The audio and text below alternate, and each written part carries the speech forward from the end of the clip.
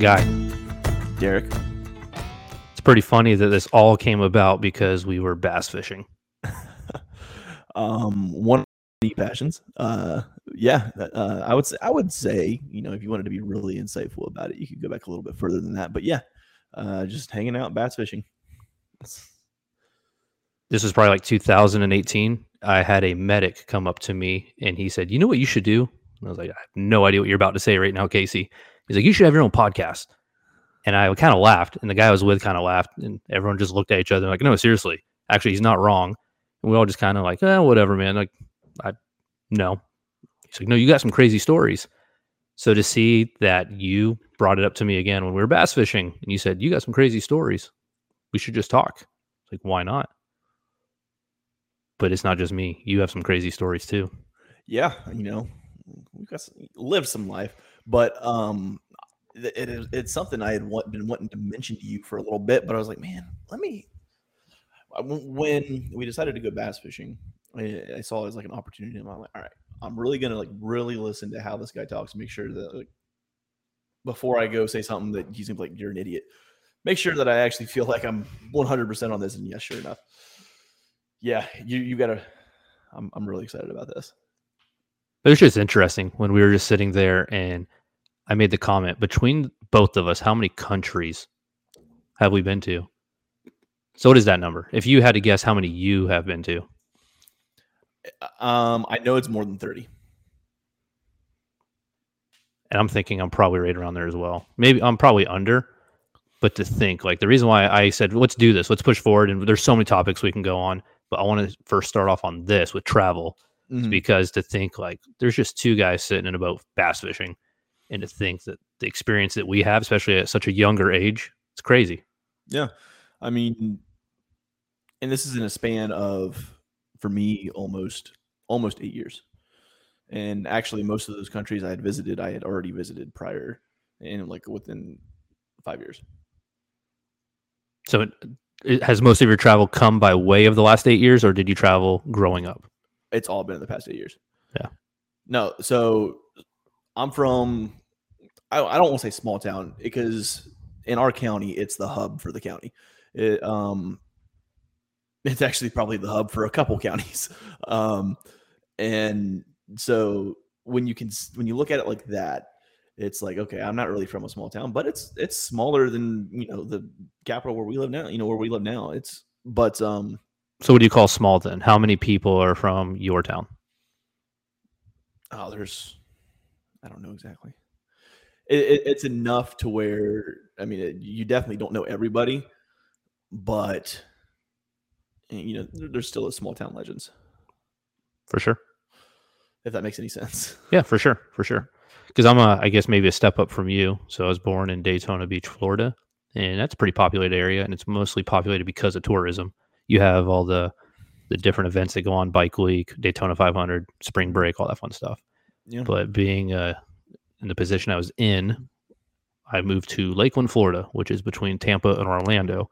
So once again, it's pretty populated in the sense of everyone kind of wanted to live there, so they didn't have to live in Orlando or Tampa. We're also 25 minutes from Disney World, so we had a lot of foot traffic. And now it's booming. Polk County, Florida is booming. So I don't want to say I'm from a small town either, but it's very interesting to relate back to. I have friends that don't leave. I have friends that maybe they've left Florida, but they go to Georgia. And that's the extent of their travels.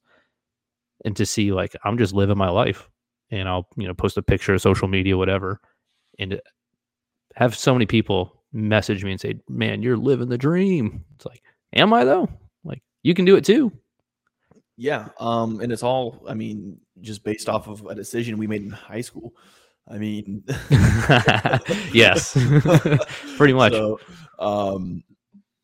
which in itself is crazy to think. Well, just to even talk about that real fast, to think everything has that effect. The first, the second, there's a trickle down effect of your decision making. So to think that we made a decision at such a young age. I was a little bit older. I was 21 when I decided to make the decision I made. But to think, like, even at 21, I'm so young. I'm a still adolescent at heart and at mind, probably. It's crazy. Oh, definitely at heart and mind for me. I'm a kid who just is a lot taller now. um, I made that decision at 17. It's funny. I actually the way I told my parents, I love telling the story. I was I got decent grades in school. I wasn't a terrible student. I wasn't all A's either though. Typically I was getting A's and B's, the occasional C. Every once in a while I'd bring home a D.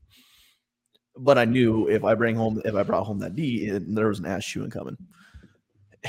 So you're already on track a little bit better than my startup. Yeah. So well, I brought home a D. I'm in the middle of an ass chewing, and they try. And I'm a junior, and so maybe I was 16 because my birthday's was later in the year. So they dropped the line. You know, you're a junior. You're almost graduating high school. What are you gonna do when you get out of high school? And I'm like, oh, this might work. This might get them off my back. And I was like, well, I was thinking about doing this, and they're like, wait, what? Totally worked. Absolutely. And they kind of and really nobody really said anything the rest of the night. It wasn't until the next day I get home from school. My dad's home, which was a little abnormal because he had a day job. He wasn't usually home by that time. And he's sitting there and he says, hey, come over to the couch. We're going to shuck some corn and I need to talk to you. And he's a former Marine. And he's like, hey, look, were you serious yesterday when you said, what you wanted to do? I was like, yeah, I'm pretty serious. I've been thinking about it for a long time, and really lack of options is one reason, but you being a Marine and everything, it's also sort of part of that, but obviously thinking about different branches. And he's like, okay. A little bit later, I was like, you know what? Maybe I don't want to join this branch. Maybe because I felt like there for a little bit, I felt like it was the easy way out. And I was like, oh, man, I feel like I'm just taking the easy way out if I'm going to do this. I'm like, fuck it. Let's go be a Marine like Dad. And I go tell him, hey, I'm going to go join the Marines. And he's like, sit down. He goes, sit down. Yeah. He's like, look, if you want to be a Marine, nobody will be prouder than you than me. But let me tell you what you're getting into. The truth. Yeah, he said, let me tell you before you go talk to a recruiter. I was like, okay. He basically he laid it out for me black and white. He's like, look, XYZ, and I'm like, yeah, you know what? That sounds like it sucks. Like, what? If you don't mind me asking, what year was this? Would have been 2012, 2013. Okay, right, I'm literally just asking for reference of what were we doing in the Middle East? What were the Marines doing in 2013, 2012? So this is right around 2012. Well, I was a junior because I went 2010. No, this would have been 2011. Yeah, 2011 going into 2012. So fall of 2011. Okay, or winter for 2011. But yeah. This is actually when I also lived in Daytona Beach or Ormond. Which is funny because how we discovered that is you gave me your phone number and I saw the area code and I was like, what? No way. Yeah. So I found out you were in Daytona. Yeah. So that's a small world. Small, and it gets smaller. Giant world, but it's getting smaller. Fun. Yeah. Kind of the same situation. Yeah, I was not an all-star student, unfortunately, but I had a lot of extracurricular activities I was into. Just wanted to hang out with friends. I just wanted to play sports. I just wanted to stay busy as much as I can. And when I made that decision, it was because I was thinking forward into the future. I was thinking about my girlfriend at the time, now wife. And I was wondering, what is this going to look like if I was a server working at a restaurant, made decent money, but what kind of life is that? So same thing. I talked to my dad who was in the Army, and I presented the option of, I think I'm going to enlist. Every male in my family on both sides up to my generation has served. I think it's my time to serve as well. My brother was in the Air Force. My dad was in the Army. Both my uncles were in the Army. On my mom's side, all three brothers were in the Air Force. So I was like, yeah, it's probably the time. When I went up to my dad and told him that I'm going to follow in his footsteps. I want to I want to join, I think, the Army. Not even an ounce of hesitation. He looked at me and said, if you're going to join the Army, I'm going to kick your ass. I was like, well, wait, what? He's like, there's way better options. You don't want to be a Joe. And I was like, I don't, pretty cool jobs in there. And he's like, no, let's talk about it. Same thing. Let's go down, look at the recruiting options and see what you have ahead of you. I think you and I can both agree probably made the right decision. Oh, absolutely. Especially after, I love working with the other branches. In fact, my favorite branches to work with is the Marines. I love having a gunny around because it's like, hey, gunny, I need motivated. Oh my God. I need like 3 dudes to help me with this. And he just goes, you 3 go. And they go. And motivated. It's like squared away. Yeah. It's like, how did you do that? Like, damn. I think what I appreciate the most is what the common phrase is, when I say jump, you normally respond, how high? But it's not that. Every time I've worked with the Marines, it's when I say jump, they say, was that high enough? Yeah. They just get it done. They jump first. They don't want to ask questions. They just get it done. So, nope. Yeah. And it's for that reason, because they don't have the most technical knowledge or anything. They don't have to. I have that technical knowledge, and so do the other guys that I'm with. They just have to do what we ask them to do, and that's not necessarily. I don't want to have that sound like a bad thing either. No, because it's not. It's not at all. That's why they have my job is for that technical knowledge. Yes. Yeah. I just wanted to clarify that. Well, yeah, exactly. No, exactly. Yeah. I mean, they're technical. Shit, they can outshoot me. That's their technical knowledge. They're shooters first. Yeah, no, they whoop my ass in the firefight for sure. And that's their job. Yeah, that's their job. Absolutely. So I mean, it's definitely going to be one of those situations. If we're under attack and I find myself next to a Marine and we're giving way, and I've still got a few extra rounds, and he runs or a few extra mags, and he runs out, he's going to look at me and say, "Give me those." I'm going to say, "Yes, sir." Take them. They're yours. Yeah. So.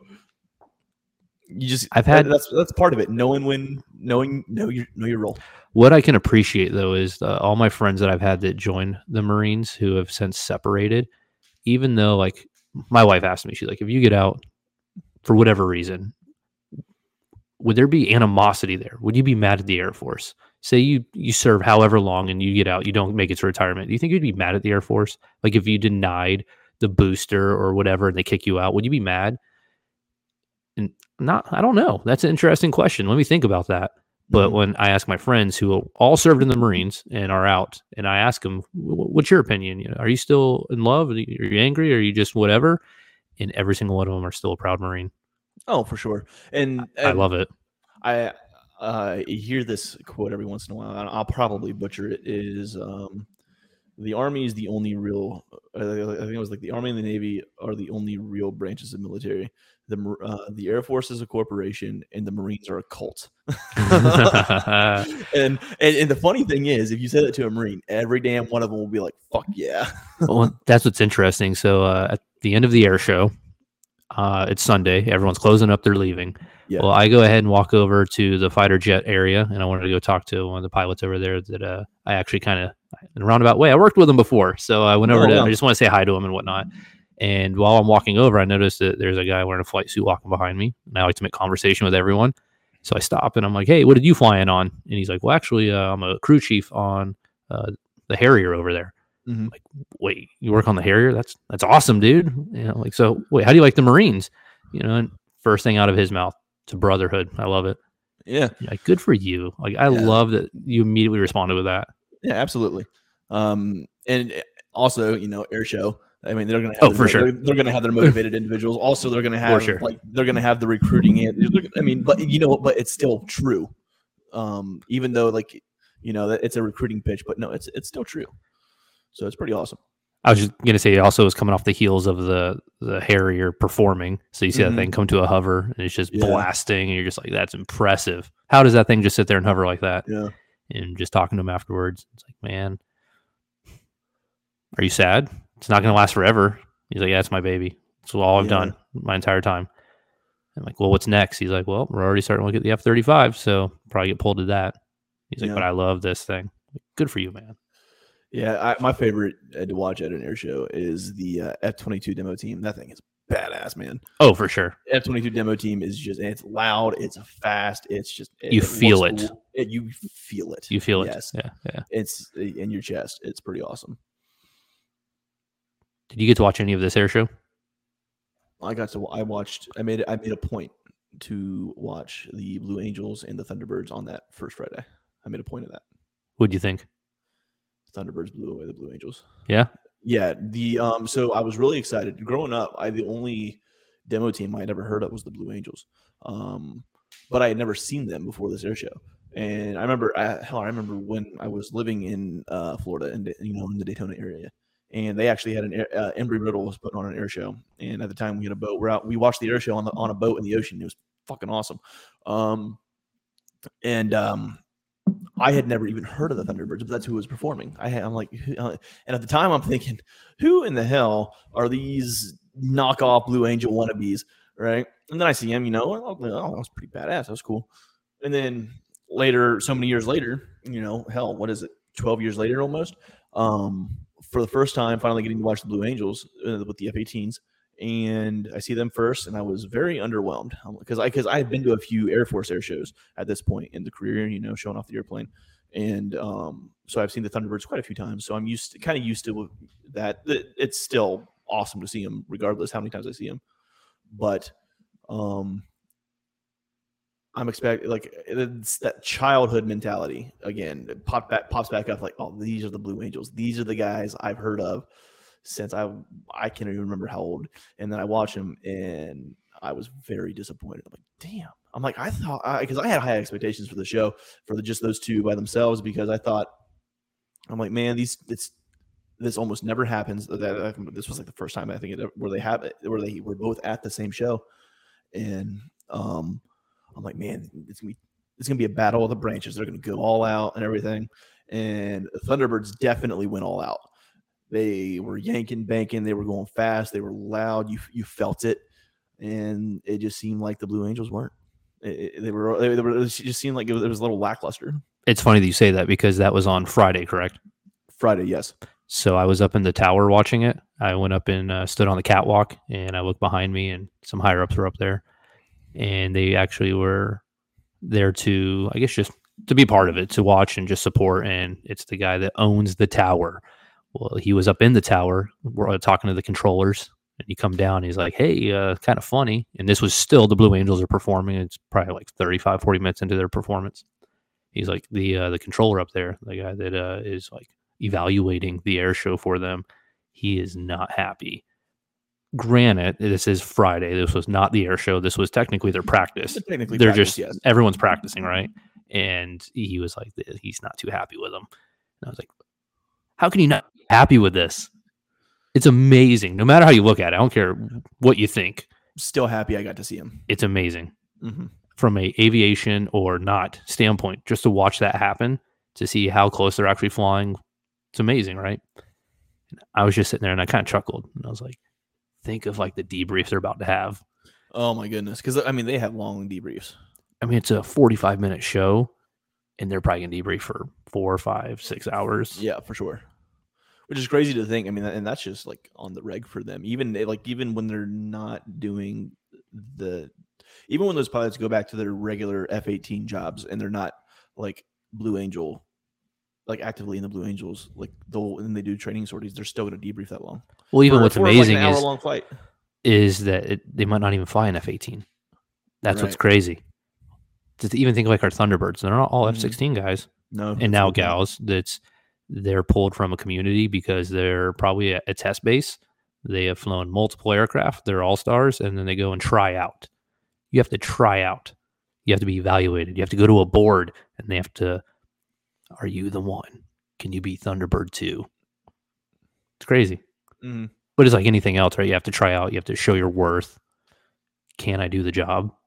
But to think like even that top tier, the best of the best pilots that we have, and they're still about to get debriefed about, you messed this up.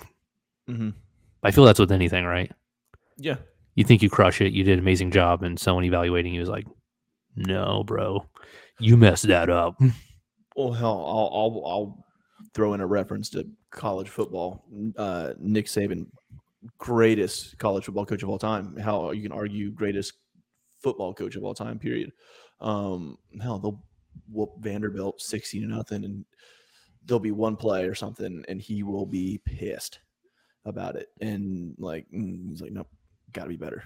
And just like, well, I mean, and one, that's why he's a fucking 7-time champion, but, or whatever it is now. But yeah, this is like the same kind of thing.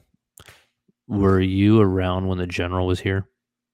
This is on a tangent for sure, but were you here when the general was here doing his tour last week?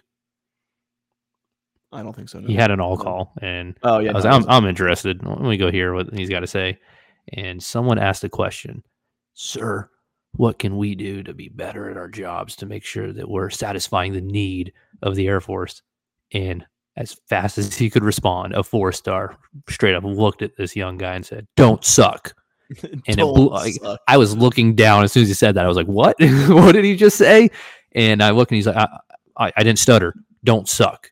And everybody was just kind of taken back by this. But then he explained, just like we're talking about right now, is just do your job. Don't take stuff personally. It's not a target against you. It's that we're trying to better that position. Right.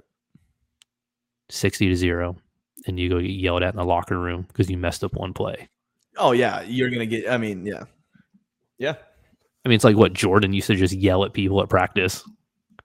Everyone thought, he was such a nice guy. And then did you watch The Last Dance? No, not yet. I want to. It's great. And they actually have raw footage of him at practice just yelling at everybody, calling them out, just airing out all the laundry. It's like, well, you got to do that sometimes to be the best, right? So to be the difference between the Blue Angels and the Thunderbirds, who's better? It's amazing either way. Yeah, and like the great ones, I mean, they're a little crazy. You have to be. Yeah, you have to be a little crazy. I mean, because passion, you have to be different. Yeah. So, yeah, and that's the same with everything. You have to be different for sure. And because if you're the same as everybody else, you're average. If the only way to be different is, or to be at the top is to be different. So. To go back to the original topic, because we just went on a long tangent there. Yeah, that was a long tangent. What were you talking about? I'm a fan. We're just talking. So what brought this whole thing up was that we were talking about that it's pretty impressive that we've gotten to experience as much as we have in relatively short time. Like you said, 8 years, and 8 years in September. Yeah, I'll be at 11 in November. So pretty crazy, right? So together we may have checked off 50, 55 countries. So the reason why I wanted to do this initial podcast, sit down and just talk, have a discussion, is I wanted to hear your side of coming from where you did in life and the first time you realized that you're not in Kansas anymore, right? Right. The first time you look around and went, whoa, this earth is a lot bigger than what I imagined. Mm-hmm. Maybe you're out of your comfort zone. Maybe you are, maybe not. Maybe you think this is amazing and you're caught up in the moment, right? So what is, my question would be, I guess, what is that first experience that comes to your mind where you realize that all those choices you made to get you to this point were the right choices because this is amazing? Mm-hmm. Okay, so my first "we're not in Kansas anymore" moment. We'll do that first, because my "oh my god, this is amazing" moment is a little bit different. So growing up, we moved back and forth between Florida and Ohio quite a bit. I say quite a bit, and it was like 2 or 3 times, which I mean, decent amount. It's still quite a bit. Yeah. So I had been up and down most of the eastern, most of the eastern side of the U.S. But so back to the original question. On my first mission, we went to, we stopped at a couple places in the U.S. and then we went to Spain for a quick stop. And that was cool. Got to, sun, drinks, food. It was a good time. But the first time it actually happened was actually when we got to Kuwait. I'm standing next to the door of the airplane, and the door opens. And the only way I can describe that feeling of when that door opened is when how when you're cooking or you're baking something and you open the oven, you just feel that rush of Just hits you in the heat face. right in the face. That is exactly how it felt when that door opened to Kuwait. It was just, and I was like, "What the fuck? Where am I?" Yeah. Right? Yep. I'm like, people live here? Are you kidding me? As soon as that ramp lowers, it sucks all the cool air right out, and Oh you my realize like, goodness. there's no getting out of it. Instantly sweaty.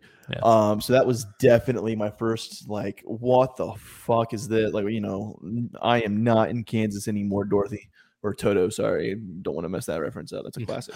But I think the first time, and then I was still in training at that point. Like that was my dollar ride. I think the first time I really realized like, okay, this is pretty fucking cool. We were doing a kind of staging operation kind of thing. We were moving helicopters from one place to another, from one place to a combat zone, and we had already made one trip from where we were taking them from to the combat zone and back, and we were on our way, or we had just so we're coming in for the second time. And also, this is my first time ever in a combat zone, by the way. I had never been to any of the combat zones before. So, at the time, pucker factor is real. Just because I don't know what to expect. And as time goes on, you realize, okay, things aren't as bad as they might seem sometimes.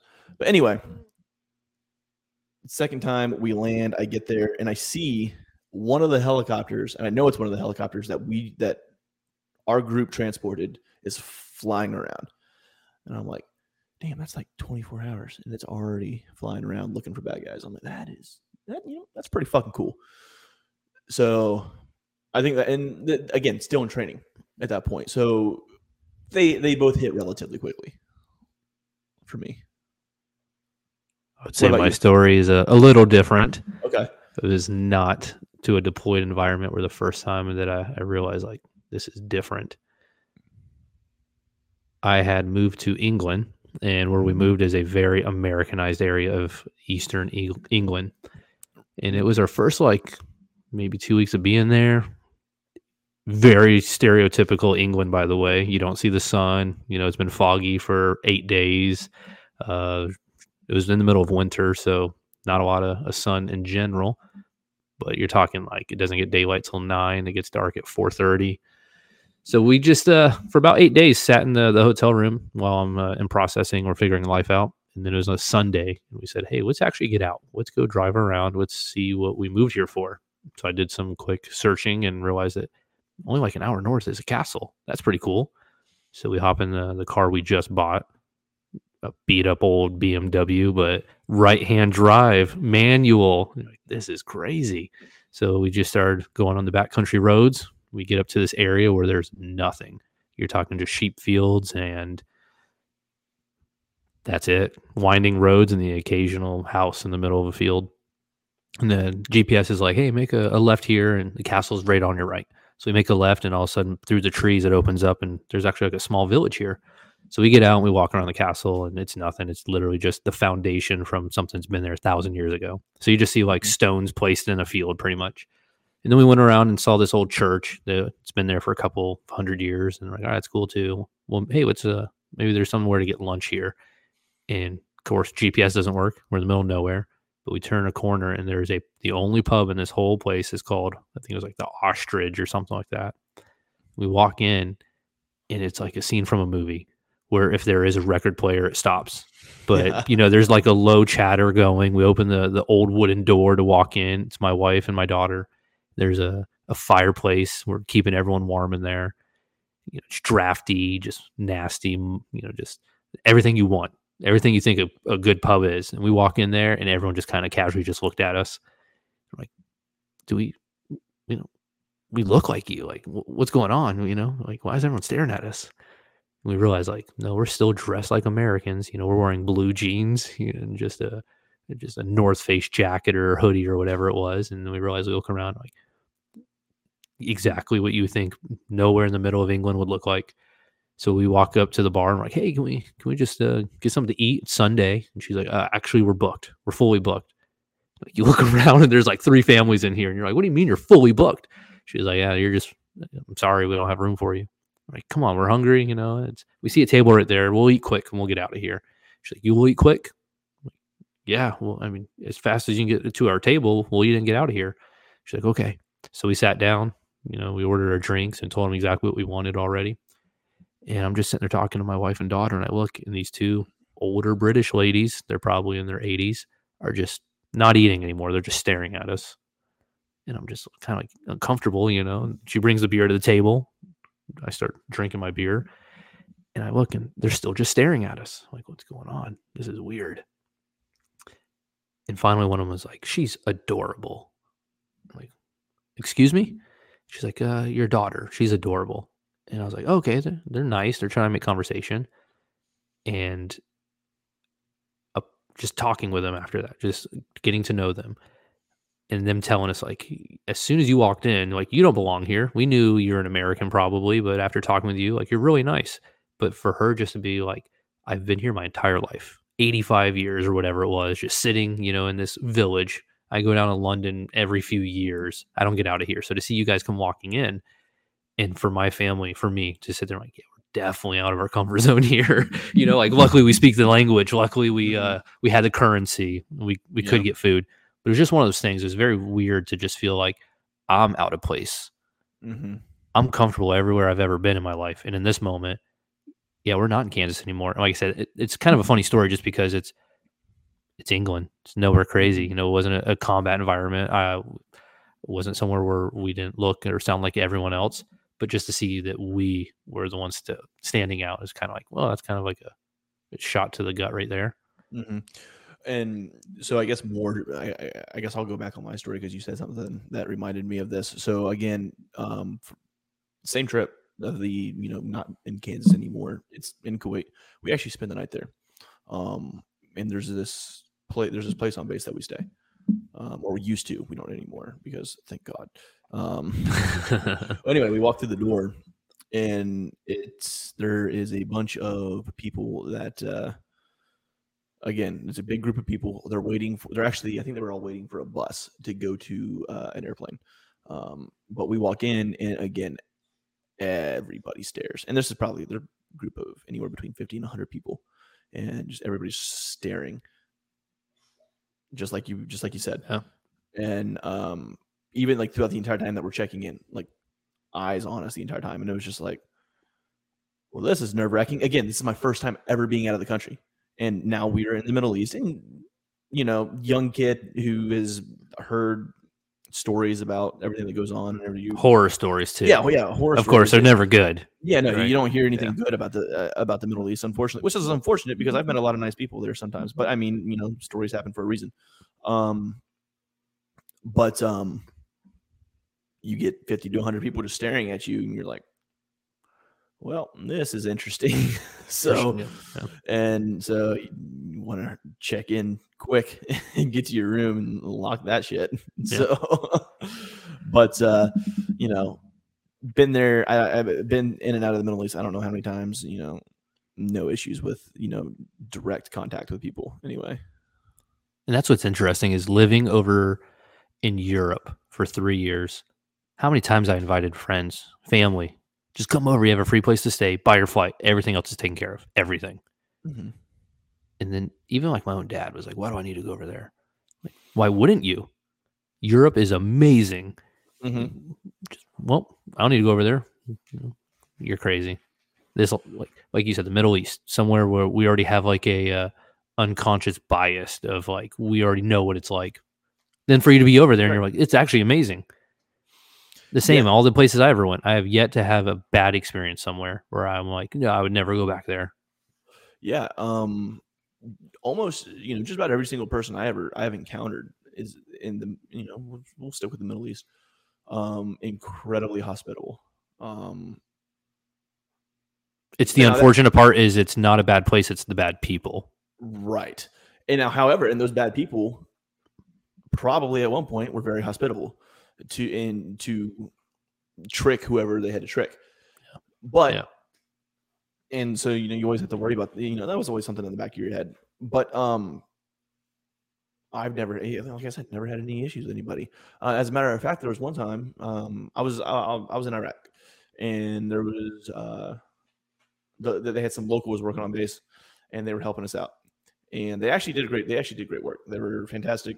There was a language barrier, but for the most part, they could understand me, and it didn't interrupt any kind of operations or anything. I was able to, everything went off just fine, no issues. And afterwards, I was like, all right, hey, good job. I'm trying to be nice to them, right? I'm trying to be as nice to them as people have been to me, kind of pay it forward, a pay it forward kind of thing. And I go to give high fives, right? And they look at me weird, like, the fuck are you doing? and I look at them and I'm like, I kind of raise both of my hands and like clap them together. You know how you demonstrate a high five demo, yeah, high five. You give them quick, and they're like, then they high five me, and then they're like, oh, okay, cool. So then they all line up, high five, high five, high five. Now they all got smiles on their face. We took a group picture together. It was pretty cool. But it's funny, like a lot of these places there's a language barrier, but one thing that is almost always universal is body language. And they could tell through my body language, demonstrating, I was happy. And that's what they cared about. They cared about me being happy. And that I was satisfied with what they did. Which is funny because it took a high five to do that. Right. Yeah. And that's all it was. And they're like, oh, okay, this guy's smiling. Seems like something that he does in his culture. But yeah, I'm assuming. I don't know what I'm not a mind reader. But yeah, and then everybody else is like, oh, okay, cool. But yeah, body language is just one of those things where like it's almost always universal. And that's the one thing that translates everywhere. And that's what's funny, because if there is a language barrier, it's interesting to watch people communicate with their hands. Yes. I can't communicate any other way. So I'll move my hands around right now and express myself. And normally it gets the job done. Right. Pointing at things that are common to both cultures and things like that. It was funny. Like I always joke when I go to, when I go to Spain. It's like, yeah, I don't know the language, but I know the two words I need to know: cerveza and baño.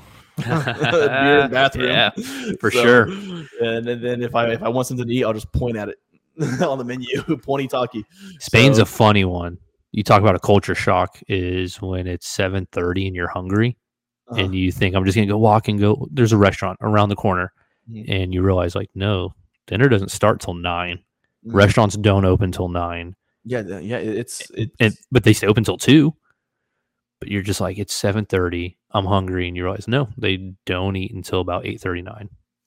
Yeah, and you mentioned when you were talking about when you got to England, how the area immediately surrounding the base, it's more Americanized. That's everywhere in Europe. Yeah. So if you really want to experience, the real version of that country, you got to go outside that area. Get away. Yeah, you got to go. Get away. You got to go like 30 minutes away. How many people did I know that moved over to England and chose to live on base? We lived 45 minutes away. Great area. Oh, Bury St. Edmunds. Love it. But to know that there are people that live on base, like, why? There's a Burger King, there's the BX, there's American Plugs. I'm just like, that's not enough to get me to live on base. I moved over here for a reason. So to live 45 minutes away, to be away from the Americanized area, tenfold. Since we're talking about England, I think my favorite experience in England, it was really cool. We were actually operating a presidential mission. I think this is when Trump was president. We roll over there, and we actually have to stay pretty far away from base just because everything's booked. Yep. And actually we ended up staying in a very, very nice hotel, first off. But it was very close to Cambridge University. And if I would have thought about this beforehand, I would have Googled the name of the bar. But there was this bar that was known for being back in the day, an aviator bar. The pilots from World War I would gather and drink there. which, us being aviators, we're like, fuck yeah, we got to go there. I think it's called like the Eagle Bar. Or something It's like called that. the Eagle. Yeah. So it's right out in front of what is that? King's College. Yeah. Yeah. So it's right across the street from there. So you go Yeah. into there, and they all signed their names on the ceiling. Mm-hmm. They actually, you can look. They've depicted it now because it's been fading since World War II. But they actually took one of the barkeeps or the barmaids, and they held her up to the ceiling. And how they signed their names was with candles. So as the soot or the smoke burning on the candle, they would sign their names with candles. So they actually held this lady up to the ceiling and did her outline with a candle. So as it burned and it burned the ceiling, you can see her outline imprinted on the ceiling. I didn't see that while I was there. That's cool. But if Yeah. I ever get the chance to go back, I'll look for it. I love when you walk into that specific room. Right. And there's so many other things attached to that pub. Like that is where they announced the discovery of DNA. Like think of that one. Wow. Think of that one. That at King's College, they discovered DNA, what it was. And then they'd walked across the street, the four of them, and they were having, a pint. They were just hanging out. And they're like, we got to tell the world. So they stood up on a table and said, we discovered something today. And we're calling it DNA. And they literally have a placard on the wall that this is where it was announced. And you're just like, so that's crazy, right? So much history in that place. Amazing. And like even the original parts of the original foundation are still there. You can see them. You'll see the bricks with the wood and everything. Yeah. Super cool. It was actually the first time I ever had a Guinness in Europe, and it tastes better. Oh my god, yes, it's so good, straight from the tap. Yes. You just you put that back, and you're like, damn, that's a good Guinness. Yes, thicker. Well, I had never really tried it. I honestly, I never gave it its due. But I showed up at this bar, and there was really nothing else that I wanted. And I'm like, oh, I know what Guinness is. I'm like, fuck it, we'll try Guinness. Tried it, loved it. It was great. And now every once in a while, I'll have a Guinness. And even then, to actually go to Ireland and go to the Guinness brewery and have one there, and they'll pour it straight from the tap, right at the Guinness brewery. And even here, it tastes a little different too. Right. And then you have it when you're back in England or wherever, and you're like, it tastes different here. And you come to America, and you're like, it definitely tastes different. You just got to think it's sat for a while, through shipping, whatever. But yeah, ice cold Guinness. Nice. Good. It's good. Absolutely. You ready for this fun story? Okay, I was saving this one you said about Spain and that moment when you realize, not that I'm not in Kansas anymore, but this is amazing. So the first, and I've had a few of those, but the one that stands out the most in my mind is I decided one year that I am going to go do running with the bulls. Oh God! I was sitting deployed. Hold on. I'm sorry, real quick. Before you get into the story, were you intoxicated when you made this decision? Not at all, actually. No, okay. no. Like I said, I'm sitting deployed, right? So it's about 2-3 months into this deployment. It's pretty low ops tempo, and just kind of perusing the internet one night, and it was like one of the tabs that pop up when you open up a browser window. It's like MSNBC or whatever, right? The headlines. And one of the clickbait that got me was the top 25 destinations for 2019 or whatever it was. So I click on it, and it had all these things, and it said the next tab when you got to the bottom was events. And I just looked, and it showed a guy running beside a bull. So I saw the top 25 places. I'm like, I took a couple notes, but it was the guy running beside the bull. So I opened up the link, and it said, one of the best things to do and experience in life is running with the bulls, Pamplona, Spain. And immediately I was like, I got to do that. I'm doing it without even thinking about it. I just saw him like, I'm doing that. And the guy I was sitting beside actually looked around at my monitor, and he was like, oh, running with the bulls. It's amazing. And I look, I'm like, wait, what? And he's like, oh yeah, I did it. Did it a few years ago. It was crazy. Especially you're not supposed to do it drunk. Of course, I was hammered and decided this would be a good idea, and got through security. And I'm just like, wait, what? Security? And he educated me 100%, ran everything down of what to expect. So I that day, I literally emailed my wife, and I was like, hey, babe, checking in. Love you. I have a couple things planned out, and we'll talk about them next time we talk on the phone. So sure enough, it was like that morning because of the time difference. She calls and we start talking. She's like, hey, what do you mean? I'm like, well, when I get back, we're immediately going on vacation, and I want to go run with the bulls. The first thing out of her mouth is like, you're dumb.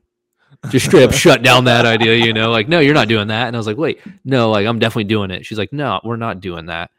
And I'm like, well, let me do some more research, and I'm just letting you know, like, we're doing it. So I get back from deployment, and I'm on R&R, and it's kind of lining up. And she's like, well, what are we doing? And I said, well, believe it or not, in 6 weeks' time is the ceremony. It's going to be a week-long celebration and running with the bulls, and I already have it all planned out. And she's like, no, you don't. Like, I do. We're going to fly into Madrid. We got a rental car. We'll drive up. It's like 3.5-hour drives into Pamplona. I already looked at a hotel right on the outskirts. I already have it all planned out. We're doing it. And she's like, I don't think, like, number one, like, it's smart. We have a 5-year-old. I'm like, well, you're not going to be running with the bulls. She's not going to be running. It's me. Trust me, it's going to be okay. And she's like, and two, are you actually allowed to do that? I was like, what do you mean? She's like, how much of a hazard is that? Like, you talk about that risk factor. Like, you should probably, like, clear that through a couple people. I was like, oh man, she's right. I can't just do that, right? Damn, like, way to piss in my Cheerios. Maybe I was like, have this all the way planned out. No, not yet. But so I did a little bit more research and actually reached back to that guy who has done it in the past. And I was like, yeah, actually, she's right. I got to clear this. So I went to my commander. And what's funny is my wife thought it was a bright idea to give me a training experience before I do the run. So for Father's Day gift, she actually booked a private Matador training session. And even this was already sounding a little sketchy, and the story's about to get really good. So I was like, all right, yeah, so that way I can train with a bull first, and then that helps me understand, and I can go do the run. What a great way to spin it. So I go to my commander, and you have to fill out that high-risk activity sheet, in case you're hurt. The TRICARE covers you and all that. So I go to him, and I was like, sir, and he saw right through the bullshit. He was like, you're going to Madrid this week? And I was like, yes, sir. And he's like, oh, isn't that like the running of the bulls? Isn't that ceremony, around that time? I was like, yes, sir. So we're actually we're going to drive up into Pamplona and just kind of check it out. And I'll make the decision once I'm there. But I put on my high risk activity sheet, bullfighting. And he was like, you actually have bullfighting. How about you say, what's bullfighting, bull riding, like anything bull? Like, what are you doing? And I was like, actually, I'll come clean. I can't lie to you. So I stood in his office. I was like, here's the way I rationalize it. My wife booked me this Matador training session. That way I can kind of get some experience. And if I feel the need, I will do the run. And he, once again, saw through the bullshit. He looked at me and was like, don't get hurt. I was like, Roger that. He signed it. And I left. And I was like, I can't believe he just approved it. Hell yeah. Great commander, by the way. Yeah. So, sure enough, we land in Madrid, get the rental car, we drive up. Driving through Spain is amazing. 3 hours of seeing real Spain, real countryside. And you're just like, man, what I love about Europe is it's America on like a larger scale, but like each country is condensed to a state. So Spain would be what I would call like Arizona. So just driving through Arizona or Utah, you have the mountains, it's dry, it's amazing. So just driving through Spain, I'm like, I could live here. And then you just come over the little mountain range and you find yourself in Pamplona. And already, you see everything, El Toro, and you see all the bulls and you see everything. Right? Oh, this is awesome. So we got to the hotel, went to sleep, woke up the next morning, and we met a bus on the outskirts of town. And it was one young kid wearing all white with a red scarf with a sign that said Matador training. And I was like, hey, are we in the right place? And he spoke very little English. So we get on the bus, I look around, there's some obviously other Americans, you can already point them out. And I was like, hey, babe, this is how people get taken hostage right here. This is exactly it. And she laughed, and I was like, yeah, this is funny, isn't it? Okay. So we get on the bus, and he was like, flashbacks. All he said was 1 hour. He said 1 hour. And we're like, 1 hour? Oh, 1 hour bus ride, right? So we get on the bus, and we start driving back out of Pamplona, going into the countryside of Spain. More flashbacks. And I'm like, this is literally, babe. And I'm like nudging her. She's like, stop. And I'm like, okay, well, I'm just letting you know. So sure enough, we arrive at this mansion in the middle of nowhere of Spain. We get out, and gorgeous house, amazing. And we get off the bus, and the biggest stereotypical drug lord is standing right there to greet us. He's got the hat on, his shirt is buttoned all the way up or down to his belly button. He's just big aviators on. And I'm like, babe, they hustle drugs here. I guarantee it. And she's like, no. And then a guy standing beside me overheard me. He's like, no, they don't. No, there's such a market in bulls here. obviously that's what he does. And I'm like, yeah, wink, wink, you know? And so he was like, amigos, you know, come in, come in. So we go into his mansion house, and in the middle of his house was a bullfighting ring. And he literally were all standing around, and he gave us some sangria that they already had, and, you know, some appetizers and whatnot. This is how you get drugged. Literally, I'm thinking, I'm like, drink lightly, babe, drink lightly. So we're just hanging out, you know, having some tapas and drinking sangria, having a good time. And he said, your training session starts now. And I'm thinking, like, is he about to release some bulls? Like, what's going on? And his son come around the corner with a wheelbarrow that had bull horns on it. And he presented the cape. And he's like, I'll teach you how to do it, and you go do it. In very broken English. So we're like, oh, okay, whatever. So he goes ahead and has his son charge us with the wheelbarrow that had horns on it. And he taught us how to drag the cape and where to hide, and taught us just kind of like the makeup of what a bull does and how it's going to act with us being there. And so we're all like high-fiving, cheering, laughing, drinking, you know, pounding some sangria at this point when I realized that maybe we're not going to take hostage. And then we all turn around and he goes, all right, first demo is my younger son. He's learning bull dance. And I was like, bull dance? What is that? And his son hops down in the ring, and they release this bull, and they do a huge release the bull, you know, and we're all hyped up. And this little calf comes out that's maybe it was probably 200-pound calf. You know, it's still it's an animal. And I was like, kid. Oh, for sure. And this thing comes out charging out of the gate and starts running in circles and starts screaming. The loudest bull scream. Roar! And we're all standing there, and it would stop, and you'd see it contract its whole body. Roar! And we're like, what is going on? And this thing just screamed. And his son, nothing, just that wearing his football uniform or soccer, you know, shirt, runs out there, opening his hands like a cross, and starts teasing this bull. And it just starts hooving the ground, snorting and screaming at him. And it takes off and it charges him. And his son runs as fast as he can and parkours, hops over this freaking bull and does like a flip over him, literally flip over him, hits the ground, rolls, and stands up, and everyone's cheering. And I'm like, that's what we're trying to do today? You know, like, I didn't plan for this. I started like trying to stretch, like, what's going on? And so they put on the show, and the whole thing is they actually had a real matador who has won trophies and accolades and all that for being one of the better ones. He's been retired since and trains people. So he goes out there, and I realized, oh, they're tiring this thing out. That's what they're doing. And this thing is still pissed. It's snot flying everywhere. Like, damn, that thing's not tiring. And so they're like, all right, it's been long enough. First, who's up? And I'm like sneaking to the back at this point. I'm just like, I don't know. I'm going to keep drinking maybe, you know, relax a little bit more. Like, I'm not getting out there. Everything's still hyped up. And this guy standing beside me goes, I'll go. So he runs out there, and I'm like, oh, this is easy. And I see him dragging the cape and all that. So I was like, all right, cool, I'll do it. So I hop down the ring, and my wife's cheering me on, get out there, get out there. And I look, and this bull is pissed. It's still mad, you know, hooving the ground. You went from this is easy to... Yeah, I was like, oh, yeah. And I look, and she's like, go. That's why we're here, go. And I'm like, you get out here and do it. And everyone's laughing, you know. And so I get out there, and I realize, like, it's still a bull. Like, even 200 pounds, it's bigger than me. It's angry, and it's been trained. Already this young of a little calf is still trained to understand the dragging of the cape and everything. So anyway, long story short there is that it was an awesome day. You know, I was in the ring. I did like 3 or 4 little sessions with it, dragging the cape and it running by me and everything. And then we stayed and watched his other son, his youngest one, now that the bull's tired. And it's probably like 98 degrees out. It's so hot, and this thing's dying of thirst. His calf now at this point, his son gets out there, and his younger one, and he starts dancing with the bull. So you're like, man, this whole family. So we just hang out with him and still drink and eat and all that stuff. And he's like, all right, good luck tomorrow. And I realized, like, yeah, he's well aware. We're all going to do the run tomorrow. So we go to bed, and I set my alarm, and you have to get up so early.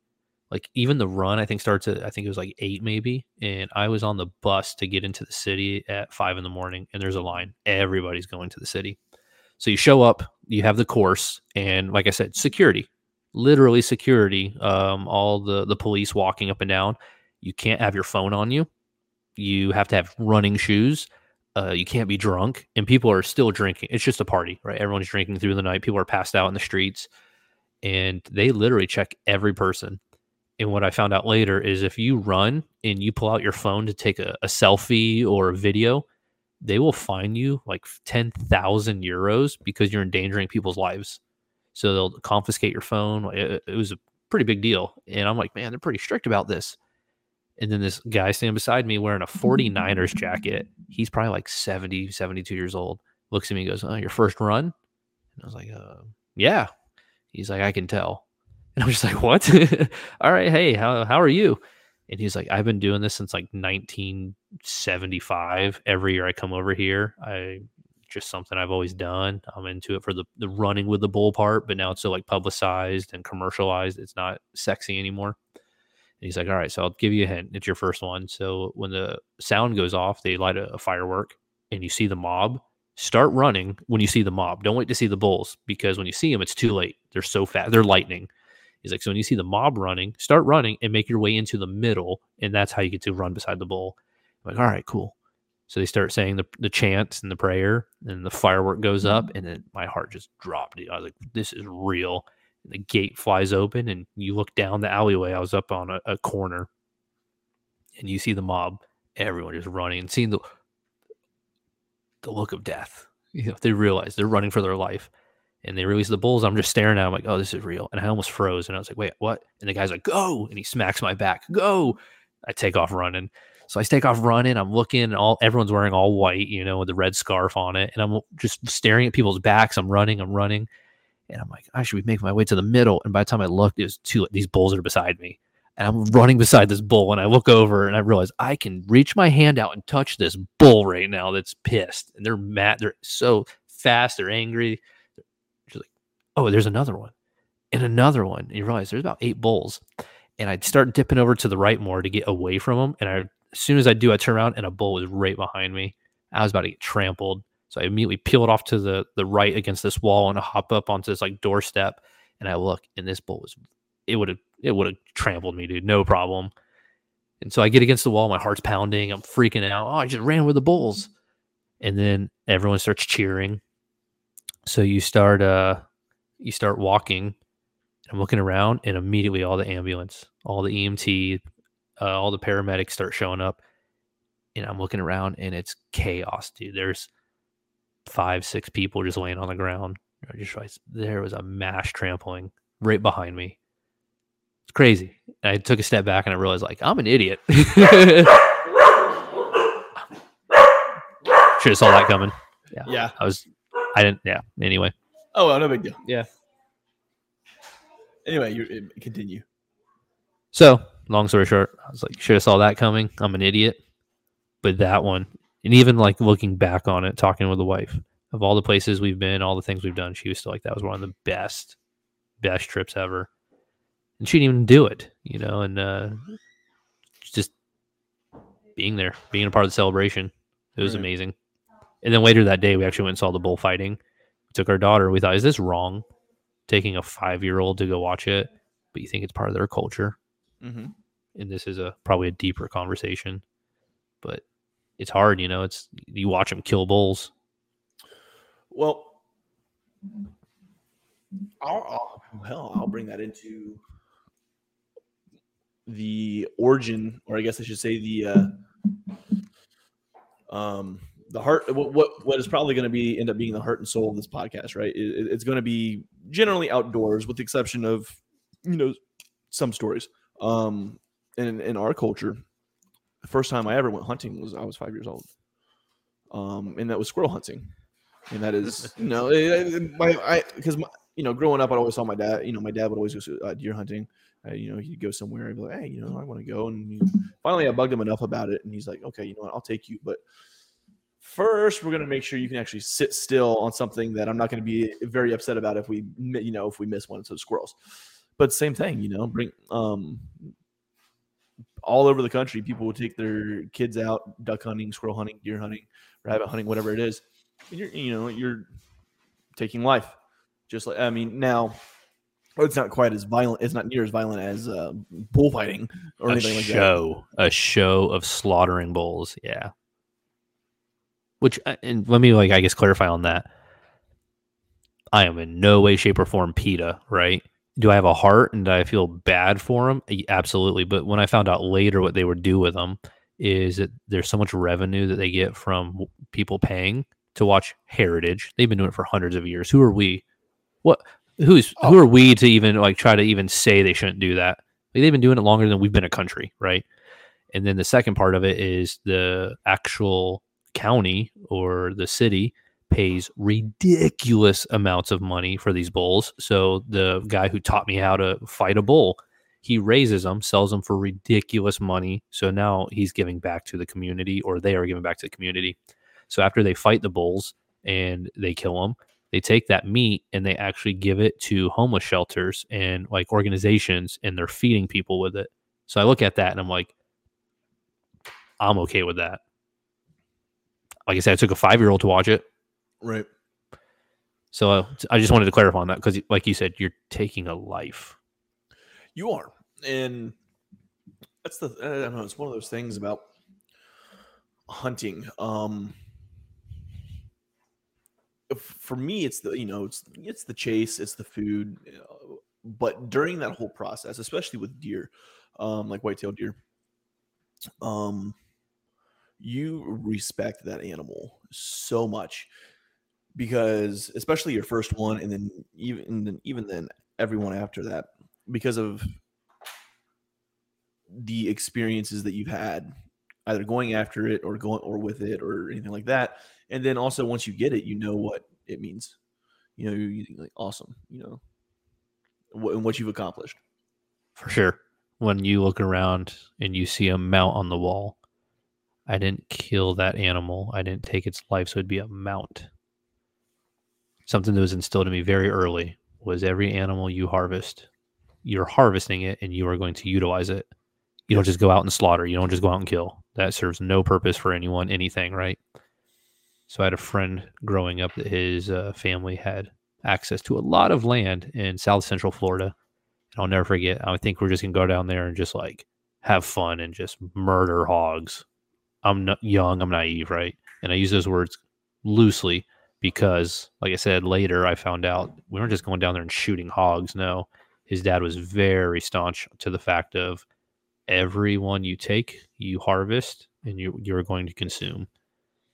And it's eye opening because you realize like to take one animal is work. It's not easy. Mm-hmm. The whole process, there's nothing easy about it. And that's where that respect comes from for that animal. Like you'll hear guys like Steve Burnell when he encounters like anti-hunting individuals.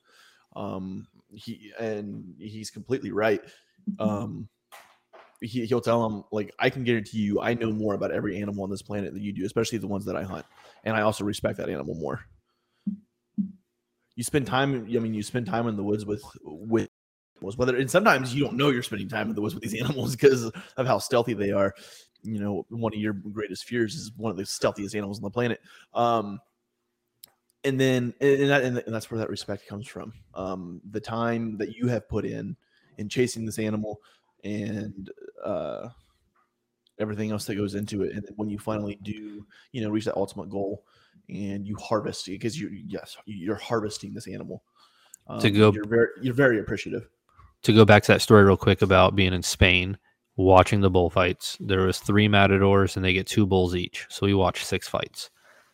And it was the last one to actually see that this isn't like a game. It's not a show. To see that this human has put his heart and soul into this one specific bull in this moment, because his life is on the line too, right? He's not safe. There are things they do that can enhance the effect of it, but to see that the very last minute when this bull it's toward the end of its life, this matador got on his knees and knee walked up to this dying bull that's standing there. They could still kill him. It's still a bull. And he knee walked up to it and kissed it. And to see, like, was that for show? I'm sure some of it, right? But they respect the animal. There is a matter of respect for it. Their whole livelihood is based around that bull. Mm-hmm. He respects it more than what any of us can understand. Yes. So I'm in the same boat as you. As every animal I've ever had to utilize, to harvest, there's a massive respect factor there because it's giving us everything. Yeah. One of the things that actually something we did this past fall, I only got to harvest one deer this year, but I'm again pretty happy with that. I'll be happy if I get one every year. That'd be awesome. But what we did was, once we got the meat back, if we were cooking in the house, we did not buy any red meat. We did not consume any red meat in the house that wasn't that deer until all of the meat from that deer was gone. Because I wanted to ensure that we ate every bit of this. I want every bit of that meat. I wanted to make sure we ate. I wanted to make sure that none of that went to waste. And it lasted us. Let's see. I probably got the meat back in November. It lasted us, or it would have been early November until February. And it's very interesting when you make that mind switch to your life is now dependent on that one animal. I had a friend I used to duck hunt with who he would always, on the drive out to the blind, he would always be, I got to get a deer. I got to get a deer. We have to have meat. I don't have enough meat. And in my time, being now new into duck hunting at this point, I would always leave that laughing. Like, man, doesn't he know he can just go to the store and go buy some beef? You know, like there's pork. You have options. You're not out of meat. And he would always say it, man, I got to get a deer. If I can get a deer and I can get about, if I can get 80 pounds of meat, they'll last us at least through the winter. And I can worry about like spring bear. And I'm just like, bro, you can go to Walmart.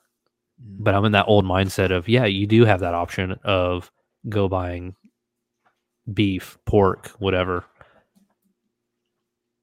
But now to see like the extreme end of it, where I was telling you the story of one of my old mentors,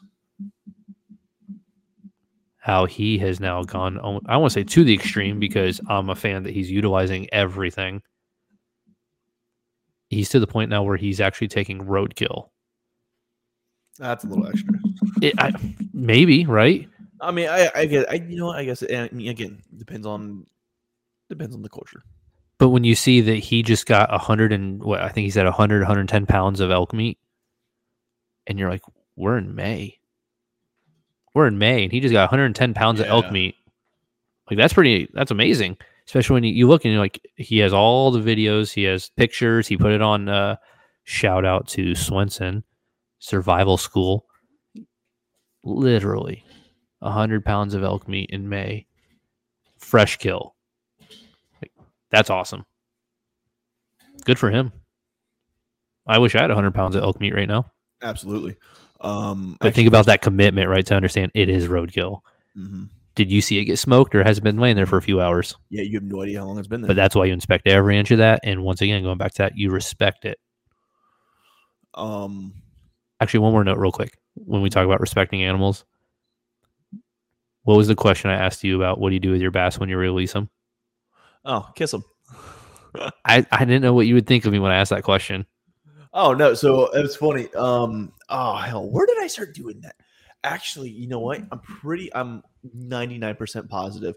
So when I was a kid, I think I already told you the story. My grandparents, they had this VHS tape of Bill Dance's fishing bloopers. And Yep. I'm pretty certain I saw somebody on that kiss a fish. And they lived on this, they lived on this lake in Florida. Or they lived on the canal that was connected to the lake. It's a short canal.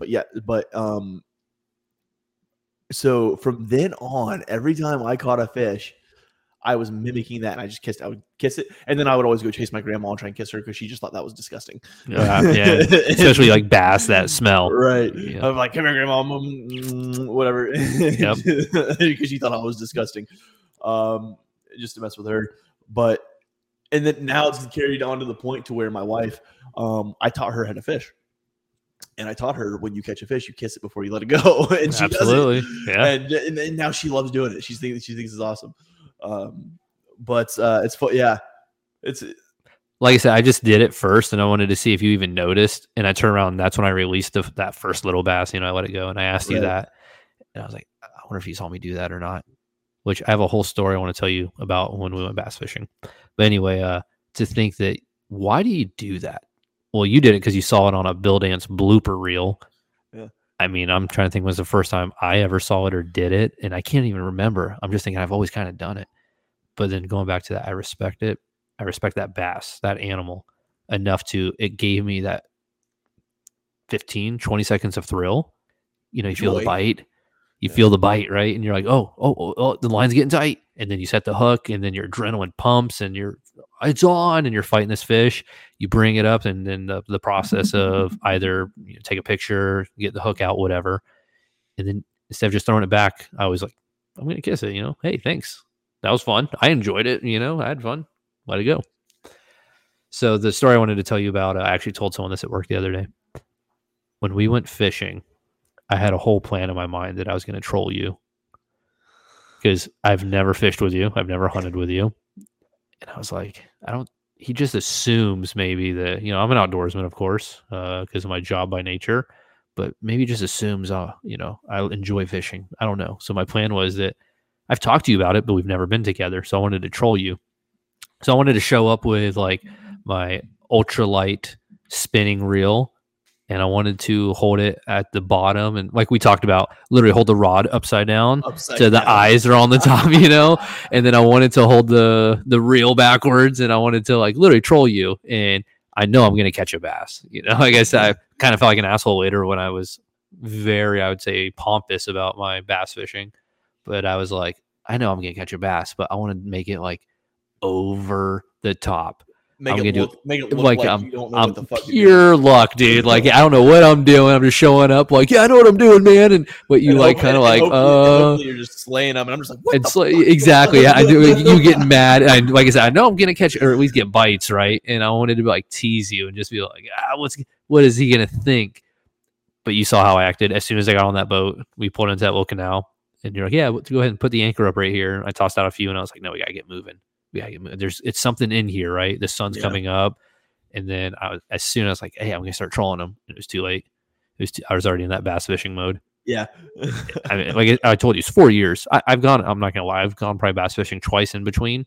I came back to America when my mom passed away, and one of the first things I did was a friend was like, "Hey, let's go out, man," and we went bass fishing. And realized like what a great way to just relieve stress. So, like I said, I've gone probably twice. Only like one time though, one time each in 4 years. But to see like, all right, 4 years, I have this boat, we have a pond, I have all of my lures, my stuff, because my stuff was all in storage. I was like, let's go. So as soon as we got on that water, we hit, that first little cut. I was like, now we gotta get moving. So I grabbed that paddle and I was like, I kind of feel me like an a-hole that I'm just taking over your boat right now. But I was like, no, we gotta get over here. Let's go to this side. But one of the things I try to be really good about, and I feel like I am, is like try and realize when somebody knows more than you. And it was very quickly, I could tell very quickly you knew more than me. Well, it's not even that I know that much. It's just something I've done so much growing up. But what was funny is after I caught that first bass, I released it. I looked at you, and if you remember, I was like, "Hey, are we just trying to have fun today, or like you trying to catch some bass?" And you looked at me, and you're like, "We're trying to catch bass." And then I was like, "Okay, let's talk about it." And I just started telling you every fact that went into that bite to me catching that fish. And then I was like, so after that, I summed it up with, so please, if you just want to like relax and kind of hang out, I'm willing to do that too. But if you're trying to catch fish, let's talk every bit of what just happened so we can replicate it. Yeah. Hey, if you don't mind, I'm sorry. I'm gonna go use the bathroom real quick. Okay, yeah. You cool with that? We'll take a quick break and we'll be back.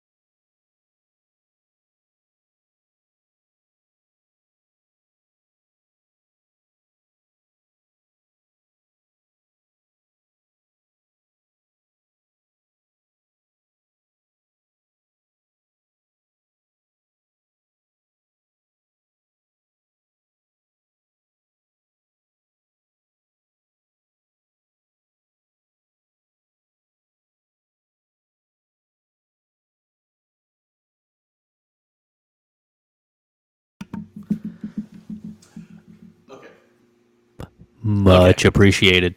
And we are back from his potty break. Old potty break. Actually, we should probably clarify real quick that we're doing this in my living room. So when you heard the dogs bark, because the family came home. Yeah. Yeah. I mean, hey, that's part of it. You know, it's not like we're big time podcasters right now. We're first episode ever. We're just chilling. We're just doing this for fun. Yeah. Yeah, man. So back to what you were saying about the bass, though. If you remember where you were at. Probably not. I remember. Okay. I asked you, though, like I said, do you just want to chill and, just fish, or are you actually trying to catch some bass today? Always trying to catch bass. Always trying. And actually, I'd say it was a pretty damn good day. Yeah, we each had 3 in the boat, and you had a few extras trying. Spit the hook. Yep. Got him up to the surface, and the one I was just messing around with, I was just trying to get it into that little flat area, and just came up and spit the hook right at me. All right, one last quick thing, and then we'll get finished up. Just for a little bit of history for each of us. When did you start learning how to fish? Or what was your first experience in the outdoors, and who taught you? I've been very lucky in my life, and I tell a lot of people this when I teach my one water survival lesson. I'm pretty lucky in the sense that growing up in Daytona, that my dad was a deep sea captain, and he didn't even stay in the game long after I was born. He got skin cancer pretty bad, but my dad has spent, he claims, up to this point, 38 years being a professional fisherman for private commercial charter fishing out of Ponce Inlet, Florida. He used to run long lines for like commercial fishing, and he would go pull 10,000, 15,000 pounds of grouper out of the Atlantic. Well, after doing that, when you see all these photos, and I'll show you photos later, man, they'll blow your mind. And you see 55-gallon drums up on the dock filled and overflowing with grouper, and you realize he's like, that was just one haul, and we dumped all of that, re-iced stuff, and went back out for another 4 days. You realize, like, my dad knows these spots, and he has showed me his books that are just in his garage, and he's given me a few of them. So it's very interesting, though, to see the technology, how much it has changed. We have lat long, MGRS, amazing GPS systems, and he's like, back then it was all Naran and Fathoms and old sailor talk. But he spent 38 years fishing. So you got to think, and I explained this to you when we were fishing, that no matter what you or how you look at it, he is a fisherman. So can that knowledge of saltwater transfer to freshwater? Absolutely, because you understand a fish. A fish is a fish is a fish, right? They're a little different how a bass acts and where it spawns and growing patterns versus a marlin. Yeah, that's different. Yeah. But I've spent quite a few trips, not as many as I would like, believe it or not, with my dad. And that's pretty much where my love for the ocean came in. Every time I went over to my dad's house and I would go fishing with him or surfing or just anything, just being in the water. But now later in life, we're probably in middle school, and a good friend of mine growing up where they were lucky to have a boat. And every weekend we're out at Tampa Bay. We'd go out and we'd start flats fishing. So we're catching trout, some snook, flounder. Like, we can get a little better at this. And we start catching some lady fish, and you realize, we could just use this as bait. But we didn't know. We're just trying to have fun, trying to catch some fish. And then they started getting to the offshore game a little bit. Let's go offshore, and now we're catching bigger barracuda. And I always said, like, my dad is on the other coast. All we have to do is run up to Daytona, just get my dad, or maybe let's have him come down. Never did it. Yeah. We used to run down to the Keys every year, go lobstering. Every year, sportsman day or weekend, whatever it is. You get the 2 days where you can go down, and so we used to run down there and go lobstering and fish, of course, while we're down there, shark fish, and just have fun catching barracuda and whatnot. It's so much fun. So every day after school, living in Central Florida, there's a pond somewhere. Throw a line in the water, get your bass, and go to work. So that's pretty much where my love came from my dad. It's literally in my blood. And then from there, just it's a passion. Right. Something I want to spread to my daughters. Yeah. How about you? Yeah, so for me, I think my first experience was, and I can't remember exactly. It was either squirrel hunting with my dad or fishing down in Florida with Grandpa. Um, but I know for a fact my love for came from fishing originally because so growing up, I never actually hunted on my own or even hunted where I was holding the gun until I was 12 years old. And I got to do that for 1 year, and I really only got to go out once that year because in Ohio the gun season is very short, and it's shotgun season. It's only shot. It's like at the time it was only shotguns. Because you're not allowed rifles, right? No, Yeah. no. So anyway, and we only got to go out once that 1 year, and then the next year we moved to Florida, and it was just like the Florida deer compared to the Ohio deer, it just was not worth all the crap you had to put up with mosquitoes, spiders, freaking panther, whatever, right? Gators. Gators. That's a real thing. Real thing, gators. Alligators are real. It just wasn't worth everything we had to put up with. So what's the alternative? Fishing. So that's when it really started to kick in. Every weekend, actually basically through 8th grade all the way until we moved back to Ohio, which would have been midway through junior year. Almost every weekend in the summer, I went to go bass fishing with Grandpa. I didn't want to go hang out with whoever from school. I didn't want to go hang out on the beach. And if I did hang out on the beach, I had a surf rod in my hand. Eventually, well, I'm sorry, I'm getting ahead of myself because it's funny you mentioned it is a progression.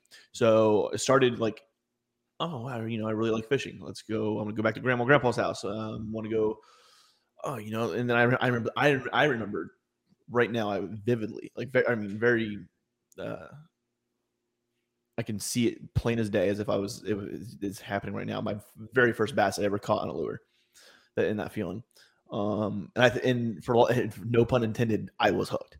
The first time I ever got him right. The very first time I ever caught a bass on a lure, I was hooked, and I remember, like I said, remember it like it was happening right now. So I caught that bass on a white spinnerbait with a little blue underbelly, double blade spinnerbait. I told you, right?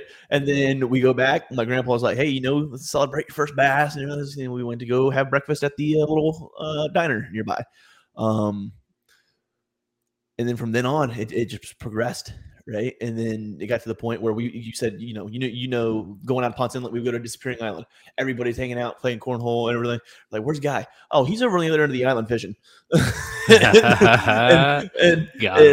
Yeah, and I was like, and at the time, I'm like, yeah, I'm trying to catch a bull shark. Now, little did I know that my little ass rod was not going to handle a bull shark, but I not fit for it. Yeah, no, was not going to happen.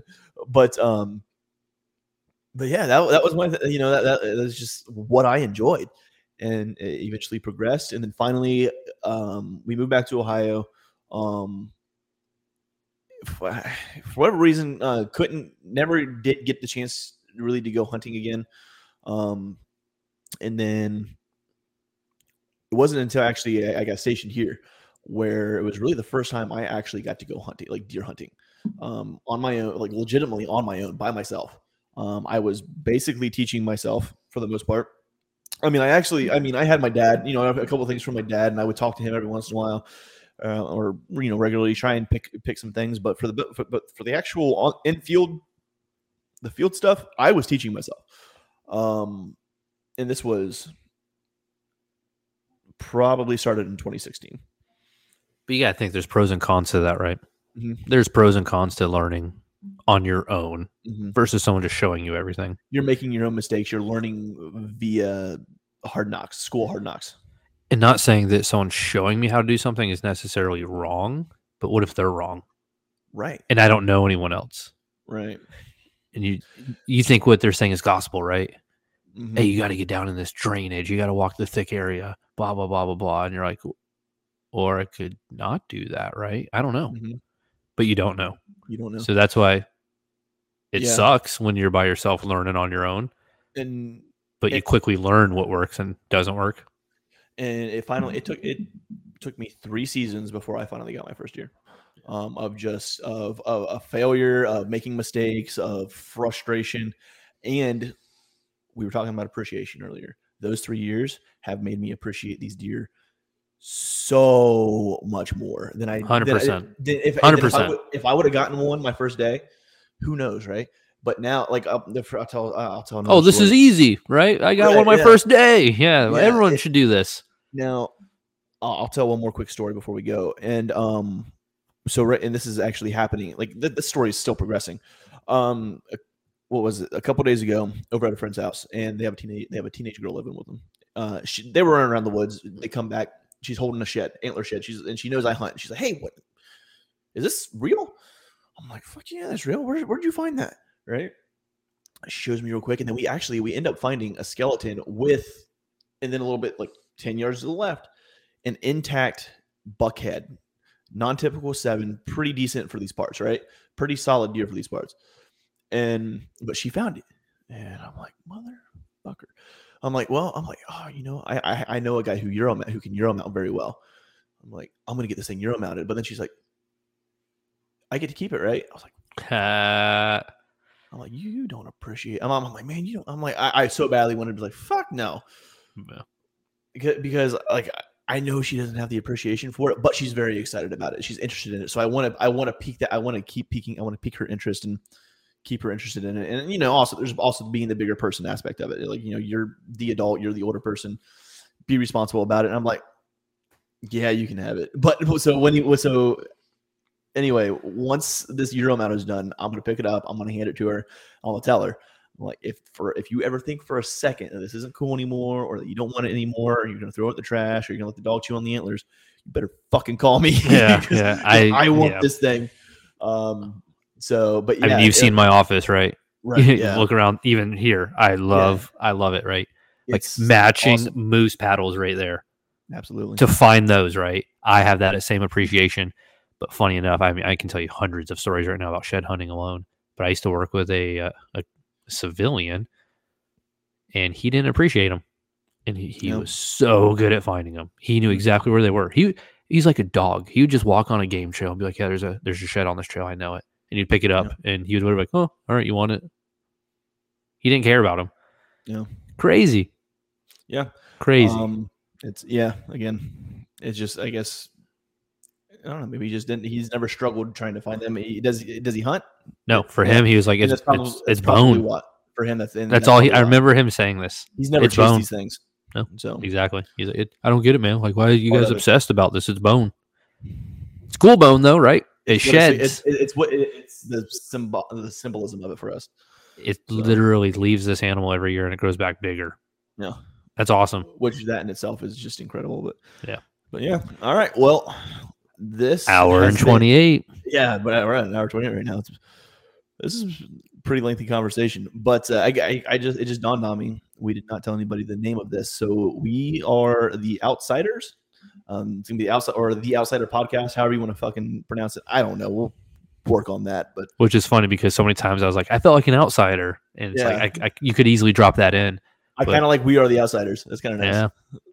But yeah, Outsider Podcast or the Outsiders. But yeah, whatever. If you listen to this and you like it, let us know. If you listen to it and you don't like it, just act like it never happened, or maybe or maybe give us a little bit of constructive criticism. Regardless, we will appreciate the fact that you listen to us sit here and BS for a little bit.